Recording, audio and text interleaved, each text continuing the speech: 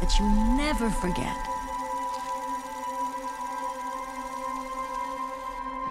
Sammy?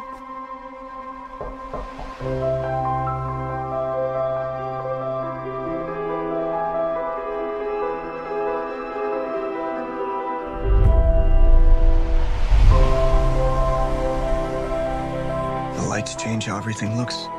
It's hard to find our house. Ours is the dark house with no lights. In this family, it's the scientists versus the artists. Sammy's on my team, takes after me.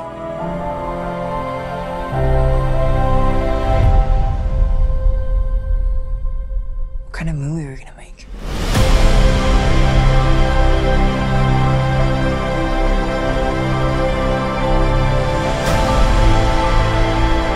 You dismiss what he does. It's playful or imaginative.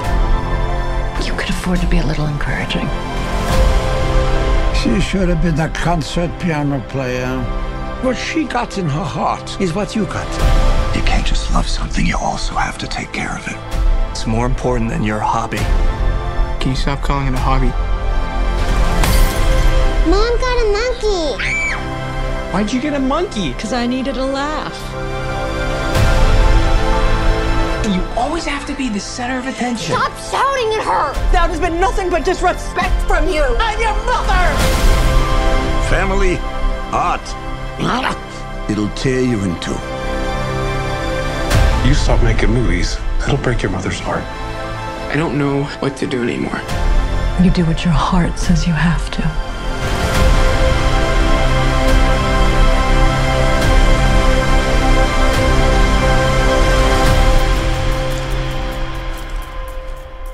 What was your favorite part?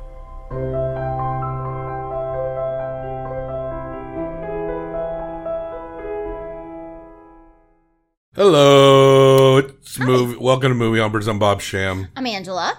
and the sounds you hear may be dogs, Maybe cats. maybe. And one half of our theme this month is catching up Yeah. on some hyped up movies from 2022 that we missed. 2022 was a pretty good ass year. Granted, we are picking those stuff that people talked about, so. But still, there's a lot of good movies. But not everybody knows about all of them because I was telling two people about RRR today and they had no idea what I was talking about. And I was like, you guys, this movie is amazing. Yes, well, that has become our most popular episode. Well, it By was one of far. the best movies we've seen in fun movies we've seen in a really long time. Yeah, it's totally fun. It's the most fun. Pure escapism, spectacle. Just joyful. And this movie we're talking about, it does feature escapism within the movie.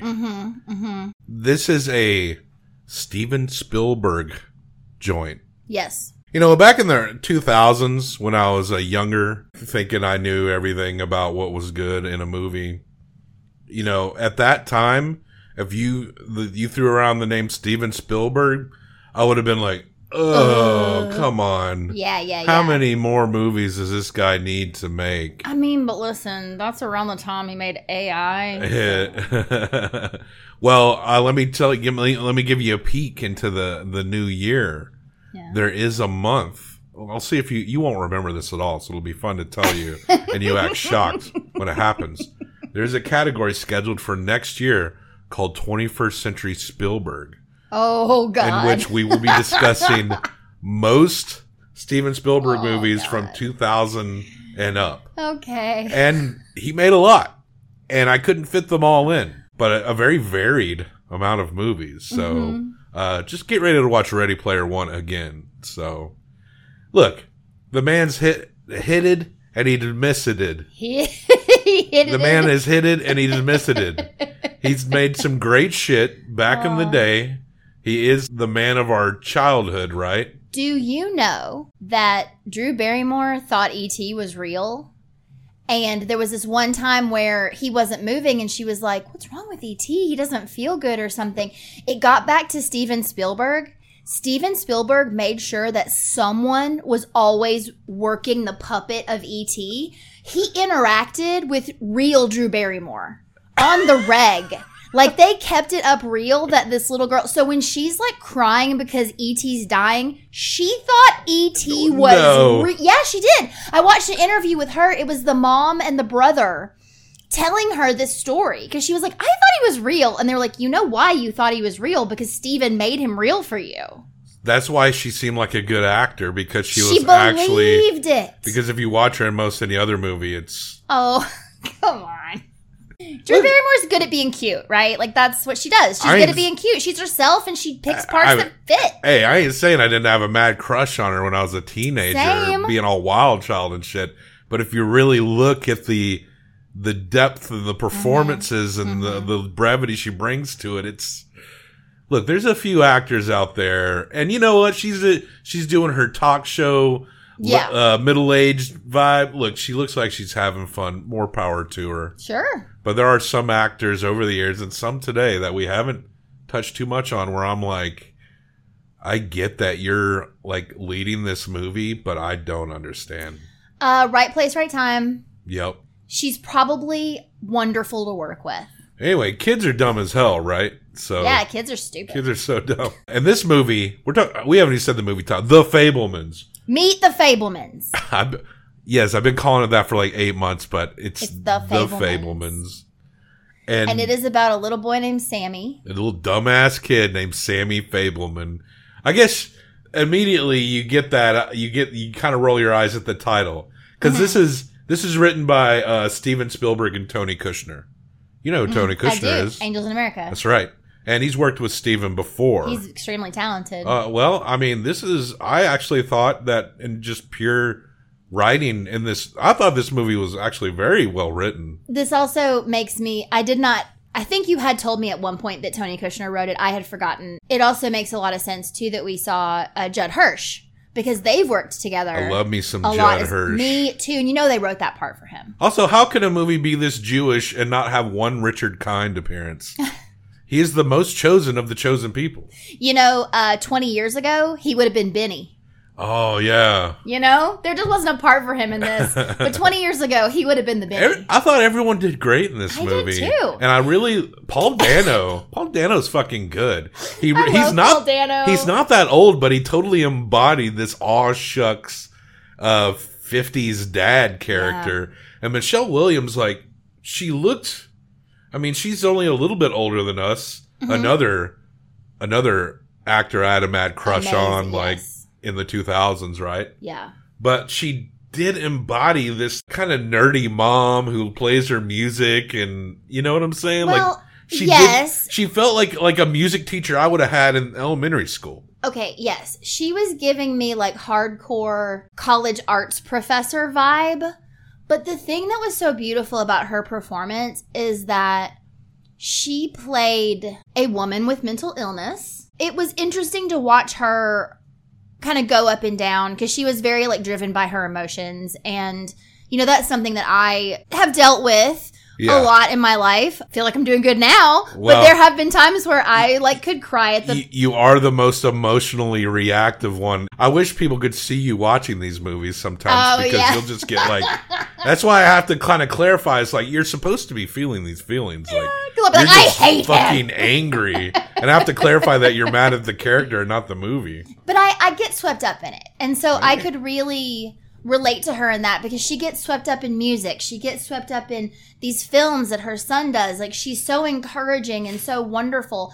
But then she has these, like, really low lows, and she played it so well, like, all the parts of this woman, that I really felt like I knew her, I've known her. Yeah. You know? And loved her and hated her. Yeah. You know? Because you do. Because she's not always going to be the same. And she does crazy shit sometimes. She's brilliant. This is essentially the childhood of Steven Spielberg. Yeah. Essentially. Yeah.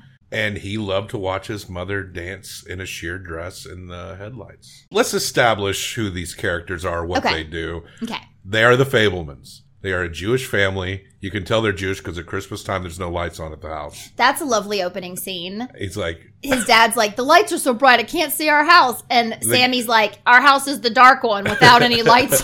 Their dad is a genius computer engineer type. He ends up working for IBM. He's kind of on the ground floor for the state-of-the-artness that will be in everyone's homes. He's talking about personal computer situations. Yes. You know, when they're thinking like big and industrial, he's like, we could do this for everyone. Paul Dano. So very good. They got the mother. She's a homemaker. She's into music. She gave up her career. She is a brilliant musician. Her uncle talks about she could have been famous. Like, she could have been playing in Vienna.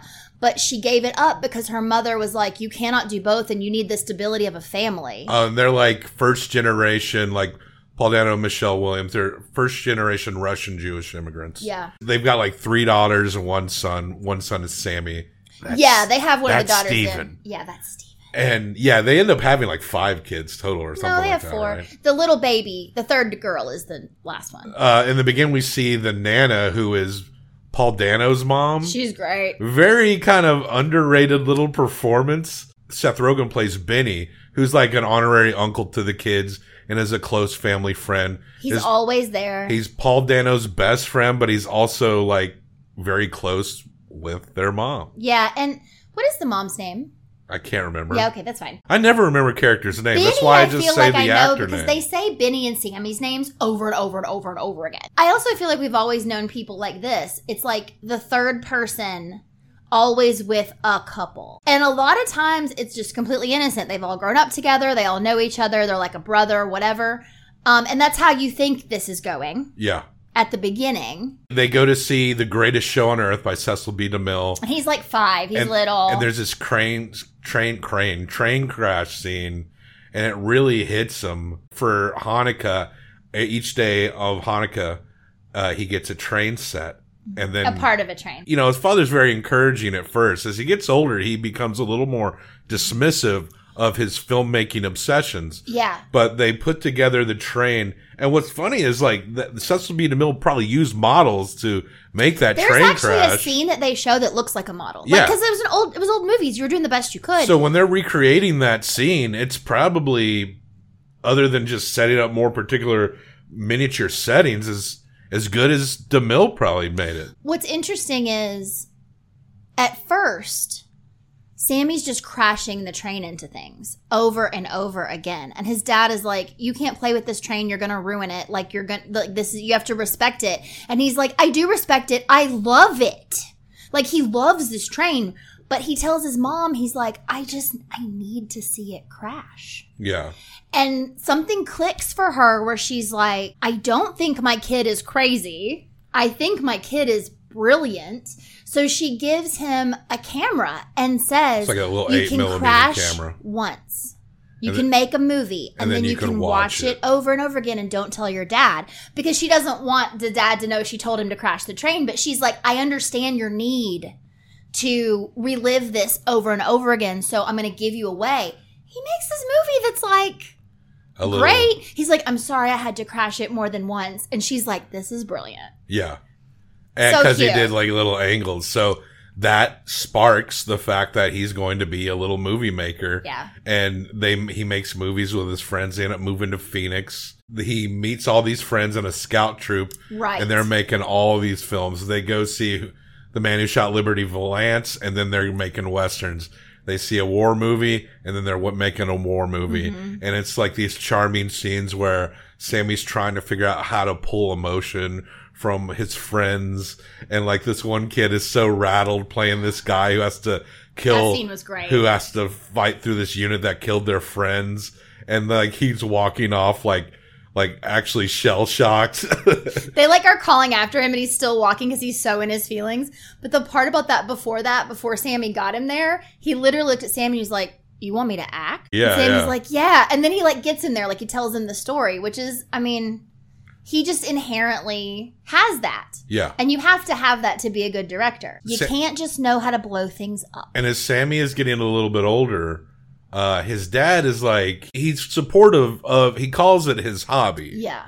His mother knows better because he's more like his mother in terms of how he sees art and how he can't really get away from it. Yeah. Because even though she's more of a housewife. She's always on the piano. And she does have a couple of showings here and there. She's on TV at some point. Oh, Benny moves with them to Phoenix. That's right. As well. Like, the dad gets him a job. She insists on it. Michelle Williams insists on it. Yeah, she's like, he's your best friend. You cannot leave him, is what she tells her husband. And Benny's a crafty guy, but he's not at Paul Dano's engineering level. No, yeah. So there becomes a ceiling for Benny, but Benny is also like very goofy and like fun to be around. The one critique I have of Seth Rogen in general is his laugh is always exactly the same. Well, that's his laugh. That's his real laugh. I know, but it's like, I don't know. I guess like, but it's just that he one. Sounds like, he sounds like the dog from the Muppets. He's always has. It just took me out of it a few times because I've listened to him on podcasts and stuff, and he has the same exact laugh, and it just took me out of it to go like, oh, that's his, because it's so distinct. Seth Rogen, why didn't you change your laugh? I mean, give Benny his own laugh. That's Seth Rogen's Practice laugh. your other laugh. Be a better actor.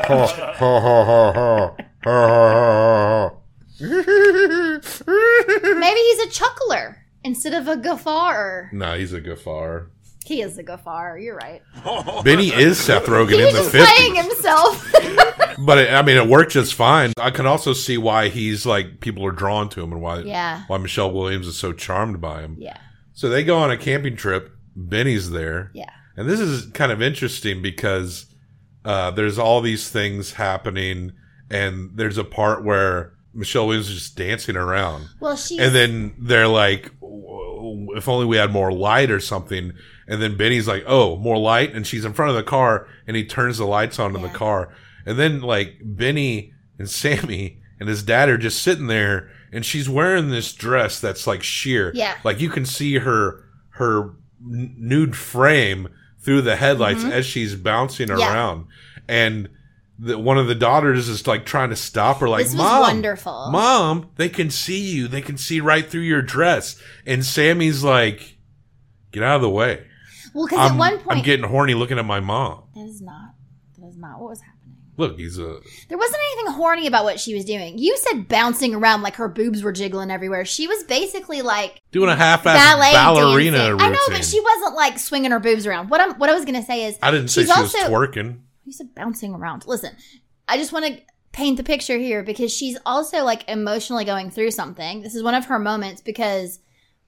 the dad has told the kids during this trip that they may go to California. He's got this job offer, but he says, it's up to your mother. Mm-hmm. I have said it's completely her decision. And she's like, why would I ever want to leave here? Like she'd said that earlier in the day. She really likes Phoenix. She really likes Phoenix. She likes the trees. She likes like being there. She likes 120-degree summers. She loves it. And yeah, she's dancing and she's kind of working this out. But the little girl... I feel like that little girl, I really related to the little girl a lot. Not just in this scene, but in like a lot of moments. She was actually a really great little actress, that little girl. Reggie, I think she played. But yeah, she's totally embarrassed by her mom and she's trying to get her to stop dancing.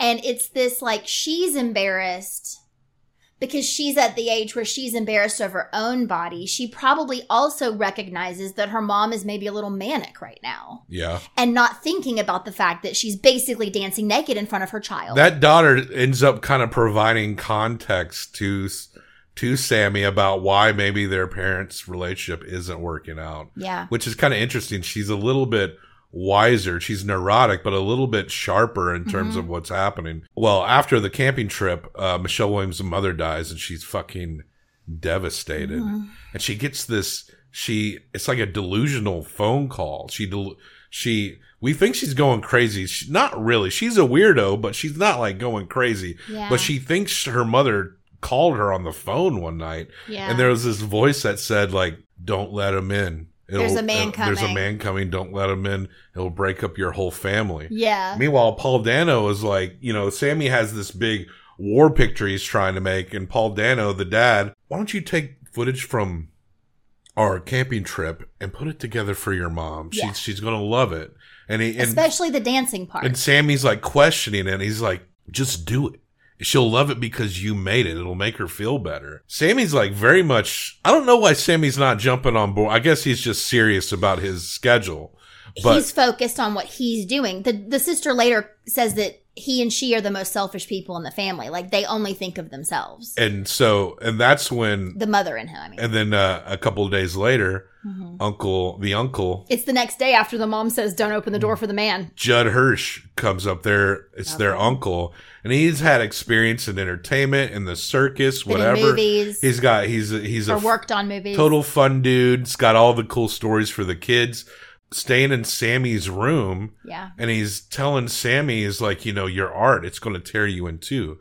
You can't, it's hard to love and then commit to your art at the same time. Yeah, you have to choose. Often you have to choose, and it's never an easy decision. And he essentially talks him into like making the thing for his mom. Yeah. After his uncle visits.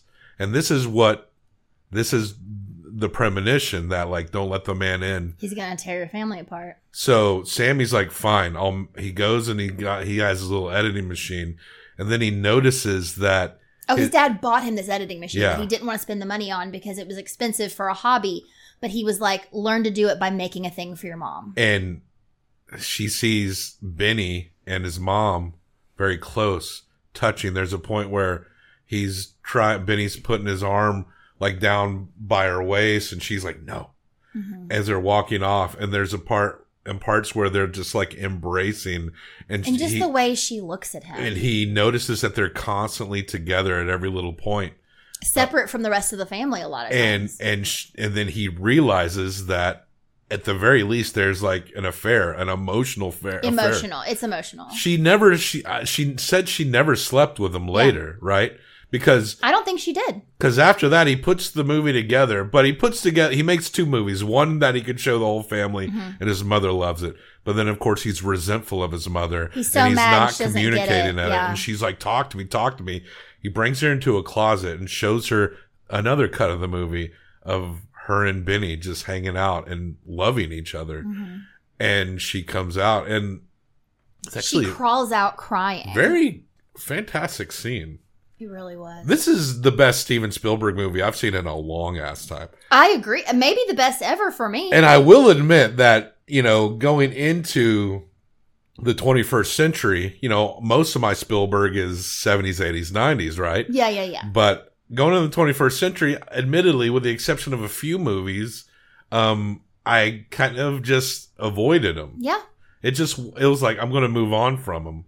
He's entered another phase of his career with this movie. And this movie, like, he really did make something that was as good as shit that he was making way back then. And there's movies, he's made 5. Bridge of Spies was okay. Not like all that. I saw that. I'm trying to even think. AI was okay. No. But yeah, this scene, she crawls out of the closet crying and saying to him, like, I'm so sorry. And he immediately sees how broken she is, and he falls on the floor with her, and he's like, I will never tell. So it becomes a secret that they share, and it's kind of appropriate because they're so alike, he's very connected to his mother. If Freud was watching this movie, he'd be like, yeah. We do not subscribe to Freud in this house. Well, has he got a Freud Plus program? How much is it a month? There's something important to say. Do we really? You've never declared that ever in our lives. I don't like. You just suddenly like. We don't subscribe to Freud in this house. Listen, we've never even had a conversation. Can I just you say, said that like it's like we printed it out and put it on the wall or something. I haven't had a conversation with you about it, but I have been thinking about it because I was listening to a podcast where they were talking a lot about Freud. Listen, he's bad news.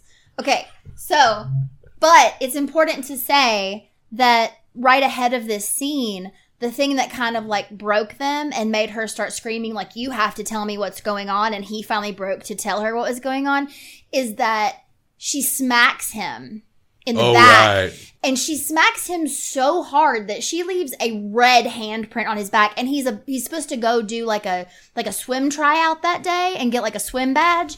And he can't go because it looks like his mom beat him. But it was her. It was weird because she never hit him before that and never after that. But she did. She was so frustrated and so overcome with emotion. And it was weird because I think she was going to smack him in the face, but he turned his back on her. Yeah. And so she smacked him really hard in his back.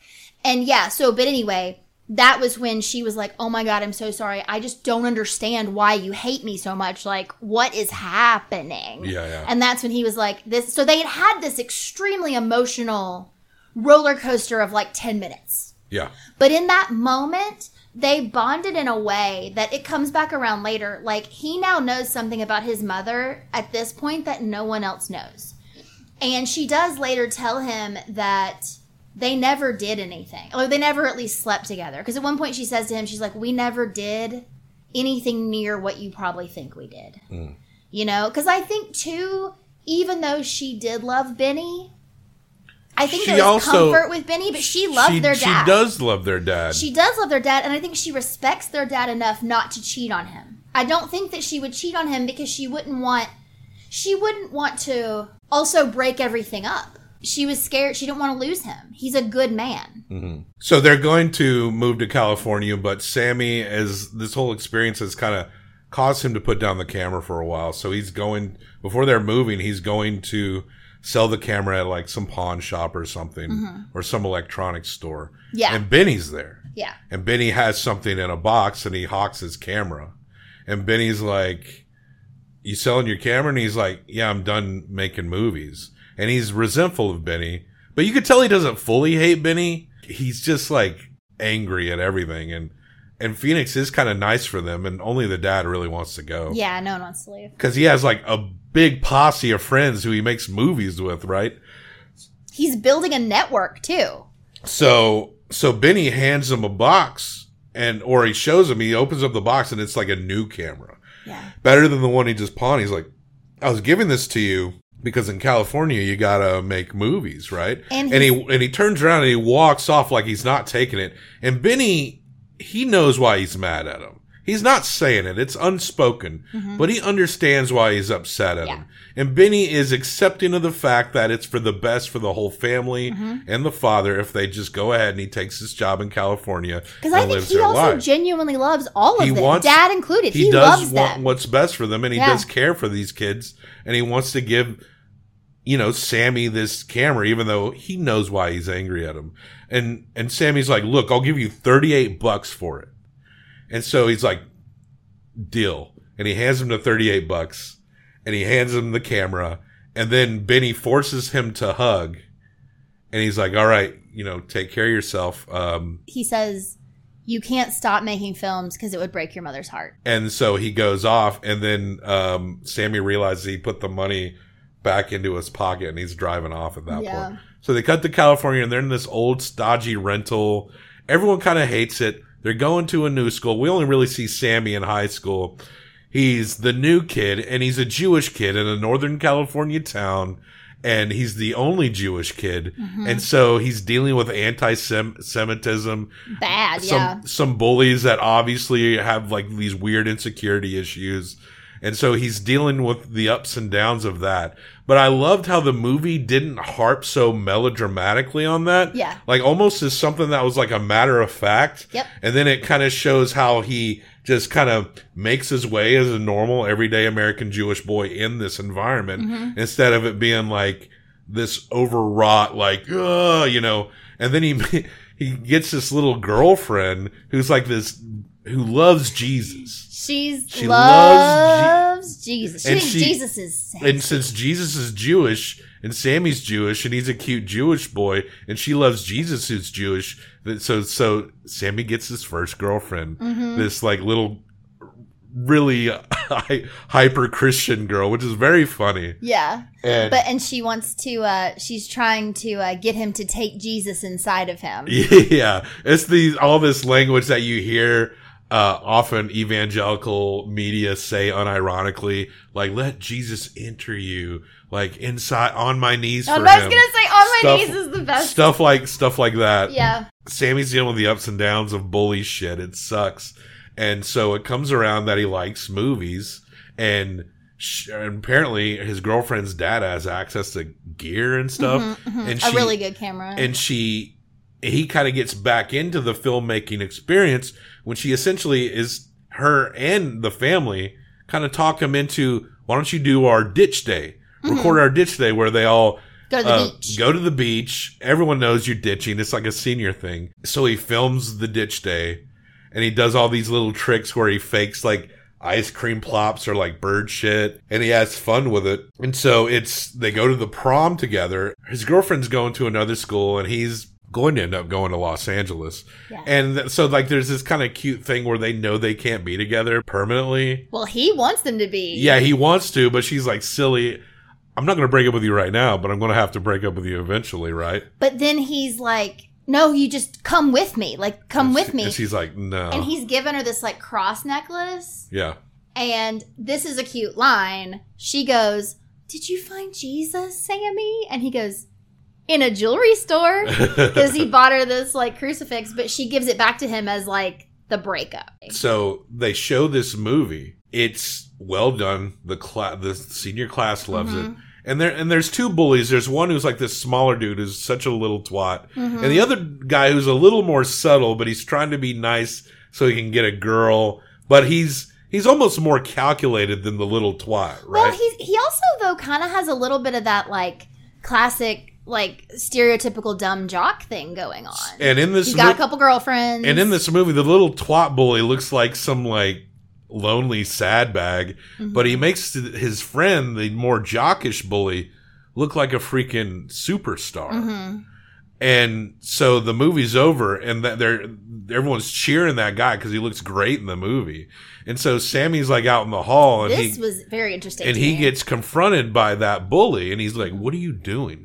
Why did you, I've been nothing but mean to you. Why did you make me look like that? Why did you make me look like I'm fucking, like I can do things, like I can do something?" Because he's afraid that he's being overpresented because he's deeply insecure that he's peaked, that he's at his peak. I think that's him realizing. And then he can't deliver more than what a movie that shows him how he can't live up to the greatness of seeing himself in a movie. He saw himself looking amazing on film. And he's like, that's not who I am. And he realized, like, that is not who I am. And he becomes very insecure about it.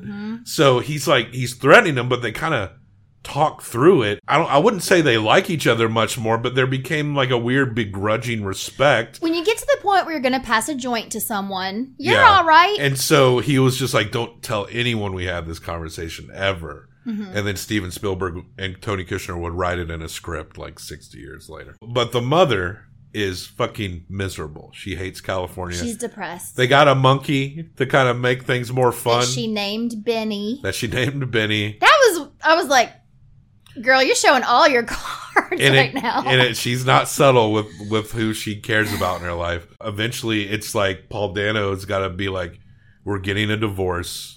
And he's very kind of accepting of it.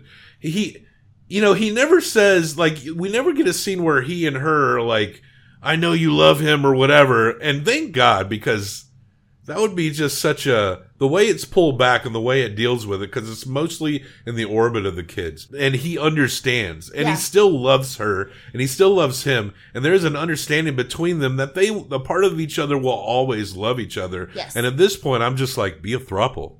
Well, right? Be a throuple up. Totally. But Benny can't cut it at IBM. No. Benny has hit his peak in Phoenix. I kind of related to Benny, I gotta be honest. I get it too. Like, he was, the thing that was so great about Paul Dano in this moment, the mom's name is Mitzi, by the way. I remembered it. The thing about Paul Dano telling his kids about this that really got me was how he was taking all the blame.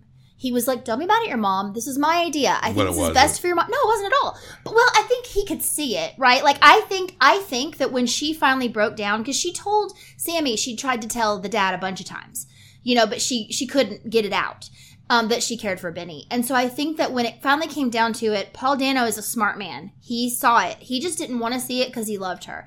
And I think that when she finally told him, I think he made it as easy on her as he could because of how much he loves her. He's an amazing person. But he does even with the children, because we find out later, obviously the girls go with her, right? And the son stays in California with the dad, which makes sense because he wants to be in California anyway. But it's almost like Paul Dano's character even had the foresight to go, okay, the girls are going to go with their mom. The girls cannot be mad at their mom. Yeah. They need to go and be able to be happy. And if they need to be mad at somebody, they should be mad at me because I am here and I am separate. That was it was just sort of remarkable to me. Yeah. And Sammy's real frustrated at the divorce. And then his sister, who the one we referenced earlier, she's like, it's not easy just being married to a genius. Like, you're just always going to get sucked up into his orbit. And, maybe she's had issues with her mom, but she does understand, like, how her emotions have, like, split her in two. So she basically tells her brother, she's like, and you're just like her. You're exactly like her. She also at one point says that their dad was her biggest fan, but Benny was her best audience. Yeah. Which I thought was also really beautiful. Like, he gave her the kind of attention she needed. He was overly excited and encouraging, where the dad might just be like, "Oh, that sounds beautiful." Yeah. Like, the dad loved her and appreciated. The dad it, almost have that. The dad almost had, like, how you would when you're, like, teaching a kindergarten class, where you're just constantly being encouraging. But Benny is the guy that tells you, like, who's willing to make the jokes and tell you that your fingernails are too long and they're clicking on the piano. Like, he's just a little more honest, a little more down to earth. Yeah. And he doesn't hold her with such kid gloves because he knows that she can handle some things. And I feel like the dad has seen her swing so much, but Benny has too, but they just approach her differently. The dad has seen her get so depressed at times, and he doesn't know how to help her. He doesn't know how to get her out of it. That's why he asked Sammy to make that video. He's like, I don't know what to do. We get down to Los Angeles. Sammy is going to his dad's apartment. He's going to school like an hour and a half away. He fucking hates it. And he's like, Dad, I hate going to school. I hate going to school. I've been sending letters to these studios to do some work for them. And his dad, who, always respected it, but always called it a hobby. He wanted him to go on to be more serious. He also was truly like, just go to school and then I don't care what you do, but like, you need to go to school. And then at this point, he's like, just do what you want to do. I understand, and I'm sorry. Just do what you want to do. This was also one of the most beautiful lines when he said to him, like, we're always going to know each other. And Sammy said, how do you know that? You and Mom don't. And Paul Dano goes, yes, we do. We always will. We always will. We've known each other so long. Our story has been going on for so long that we can't say the end. He's looking through the mail, and one of the mails they got is just a letter from her and some pictures of her and Benny and the girls at a barbecue. And this dad is such a good dad. He's just so happy that everyone in the picture is so happy. He does get a little teary-eyed when he sees how happy the mom looks with Benny, though. Yeah. But then there's another letter from a studio that is finally the first one that has responded to Sammy. So we cut to him, he's going to the studio, and it's our friend from Heroes. It's that guy from Heroes, another guy from Heroes. Who crashed the plane and lost. And that guy. and that guy's like, he's kind of like very sympathetic with Sammy. He's like, you remind me of me. He's like, this letter is like letters I used to send. This is what I used to do. And he's like, oh, there's someone I'd like you to meet. So he takes him into the office. This is the very end, right? So great. He takes him into the office, and this lady sits him down. He's like, he's out right now, but you can wait here if you want. It might be hours. It might be hours. And then, and he doesn't even know whose office he is. And then he sees these posters, the Searchers, the man who shot Liberty Valance. And he realizes he's sitting in John Ford's office, one of the great great American filmmakers. The few good John Wayne movies are the ones he made. And so Sammy's like, oh shit. And then John Ford comes in, and it's David Lynch, who fucking looks just like old ass John Ford with his eye patch on. And he sits at the desk and he goes in. He's got lipstick all over him. Oh yeah, he's got lipstick, and immediately the secretary's like, whoo, and like picks up some Kleenexes and follows him into his office and comes back with like lipstick covered Kleenexes. So he asks Sammy sit in front of him. He's like, "What do you want?" And Sammy's like, "I want to be a filmmaker." He's like, "So you want to be a filmmaker?" That's like in the Lynch voice. And he's like, "Look at that picture over there." And he has Sammy describe it. And the picture is of some, cowboys up on a sunset, and the horizon is low. And then he's like, look at this other picture. Tell me what you see. And this cowboy's like hiding behind some rocks and the horizon is high. Tell me where the horizon is on these photos. Is, oh, well, this one is low and that one is high. That's right. If you put the horizon low, it's interesting. If you put the horizon high, it's interesting. If you put the horizon dead in the middle, it's boring as shit. I like your David Lynch impression. Now get the fuck out. And then Sammy leaves, he comes back and he stops and he says, thank you. Anytime, kid. And then Sammy walks out, and I noticed this immediately, and I thought the movie made a contradiction. Sammy's walking out into the lot, and the horizon line is in the middle, and right when I went, the horizon line's in the middle, then the camera shoots up, and the horizon line is at the bottom, and that's the end of the movie. It was great.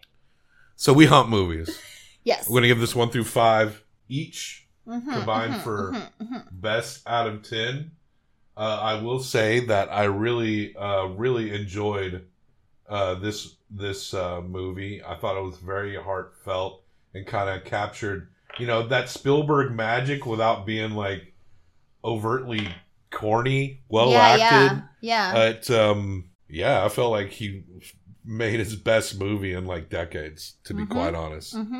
So what do you think? I agree with everything you just said. I think it is a 4.5. I'm going to match you 4.5. Okay. I really, honestly, like, I'm trying to even think of, like, we asked what would we change. I don't know if I would change anything. Maybe you would change Seth Rogen's laugh that he was born with his whole life. But this was, like, such a this was a delightful movie. It just was. Yeah, it was. I expected something. It was just, like, a nice movie. I honestly expected it to be sappier, maybe? I don't know. I didn't have high expectations. I wasn't looking forward to it necessarily. I like all the people in it, so I was like, well, at least get to look at people that I know I enjoy and they're going to act well. But I guess expected it to be maybe more melodramatic or something. Overdone. The movie's all about living your dreams, right? Yeah. Which in and of itself can come off real corny real easy. Yeah. But it struck that balance really well. It really did. I think the setting, the time period helps a lot. Yeah, they captured that time period really good. Yeah. We don't always see people accomplish that easily. That's true. Air did not accomplish that at all. Like, that's supposed to be like mid 80s or some shit. Nope. No. So, but this movie that fucking movie was not good. Nailed it. Okay, but this is a 9. 8.7. Oh, 9. This is a 9. So it's it's like under Wild at Heart, between Tar and Wild at Heart. Yeah. For me, I don't know if it's better than Tar, but I know I went higher on Tar than you. But if you want to put it under Tar, that's fine. But I liked this more than I liked Tar. It's definitely designed to be a much more enjoyable movie than Tar. Yes. It's more rewatchable. And there it is, folks. The Fablemans, under the newly rescored Wild at Heart and under Tar. There you go. Yeah. Very good, Steven Spielberg. There was a time where you put a Steven Spielberg movie up, it's number 1. It's practically a guarantee. Mm-hmm. And we're just kind of past that point now. But this one deserved to be number 1 because it was very good. I don't know if it was number 1, but it was. It's a good one. So, it's a good one. How many times can we say that? Check the show notes for links and places to find us. Death to all traitors. Death to all traitors.